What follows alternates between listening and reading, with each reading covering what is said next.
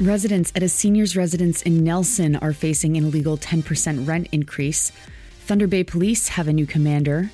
Irving's paper mill in St. John exempt from paying the taxes it probably should pay, and the death toll related to drought in Somalia is 43,000 people.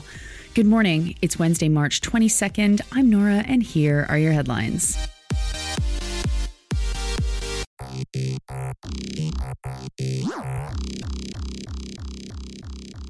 Residents at Lakeview Village in Nelson, a seniors residence, are scrambling after their landlord announced that their rental increase would be higher than the 2% cap that the British Columbia government has currently placed. To get around the cap, the owners of the facility are trying to separate rent from hospitality and services. So, where housekeeping, dinner, cable, maintenance, and repairs were normally included in the rent, the owners have tried to separate it out so they can jack the monthly costs by 10%. Except that the costs are also outlined in the Residential Tenancy Act as being normal if the agreement says they're covered. Resident of the facility, Dixie Champ, reminded CBC's Daybreak that residents are on fixed incomes. Many of the residents are women who, many of them, didn't earn much for pension over the course of their lives because many of them didn't work. Plus, pensions, of course, are not increasing at a rate that would cover the costs of this increase. At the seniors residence, most of the facilities are for independent living, although there is some assisted living units as well. The residents are turning to Nelson City Council, asking for help.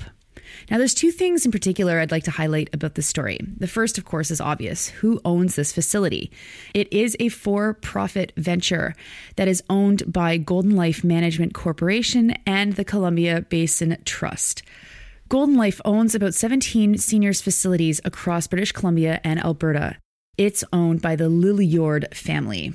Their website says, quote, "Today, Golden Life Management Corporation includes two seamlessly integrated divisions, Golden Life Management, responsible for the operation of our villages, and Golden Life Construction, which is exclusively responsible for providing end-to-end construction services for projects undertaken by Golden Life. The synergy allows our village designs to support the holistic well-being of every person that chooses to live or work in a Golden Life village," unquote. The Columbia Basin Trust is a treaty developed by the BC government to share in the revenue generated along the Columbia River Basin. It comprises local residents, officials, and tribal councils. As the facility is operated as a for-profit enterprise, maybe it's time for the owners to consider cutting profit out of the mix if it's going to result in a 10% illegal rent increase for seniors. But the second thing I want to mention is that I couldn't find any other information about this other than this CBC morning show interview.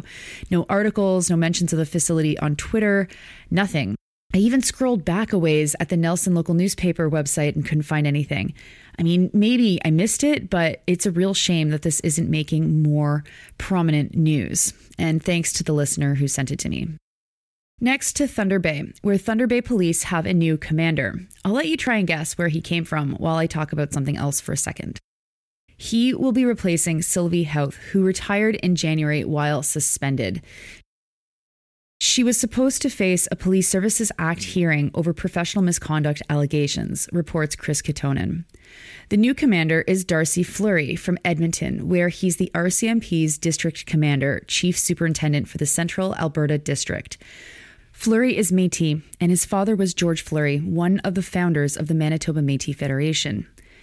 Anishinaabe Nation was consulted in the process and welcomed Fleury's appointment.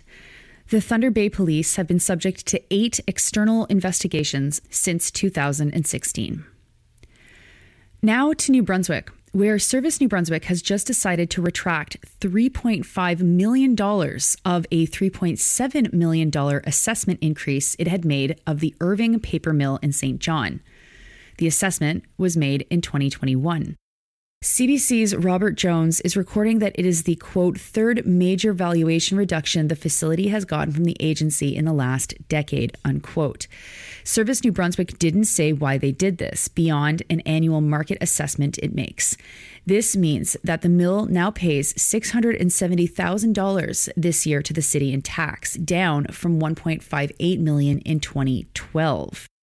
Irving justifies the drop in taxes by saying it's thanks to difficult market forces in the paper industry. In 2021, the mill manufactured just under 95% of its full output. Jones took a look at other paper mills in other provinces to see what they were valued at for property tax, where the total tax is assessed at $24 million for the Irving facility, which is just 41% of what was assessed in 2021. Similar mills in BC have been assessed at far higher amounts. The Catalyst paper mill in Powell River has less capacity than the Irving mill, and they haven't even operated for more than a year, but they were still assessed at $124.5 million. That's more than $100 million more than the Irving location. And the company is on track to pay $3.3 million in property tax, most of which will go to Powell River. Jones also looked at 3 mills owned by Canfor and Prince George, which have been valued at $63 million and $98 million, despite significant production challenges and stoppages. Now, I don't want to suggest that this is all because it's an Irving property, because that wouldn't be very journalistic, and certainly Jones does not suggest this. But also, come on, this is obviously allegedly because it's an Irving property. Come on. The Irvings own New Brunswick. They also own most of New Brunswick's media, and Jamie Irving is the chair of Post Media. I will also read this headline that's on the front page of the Telegraph Journal this morning, one of the newspapers that operates in New Brunswick. Up taxes on small biz, lower them for bigger firms, says the province's finance minister.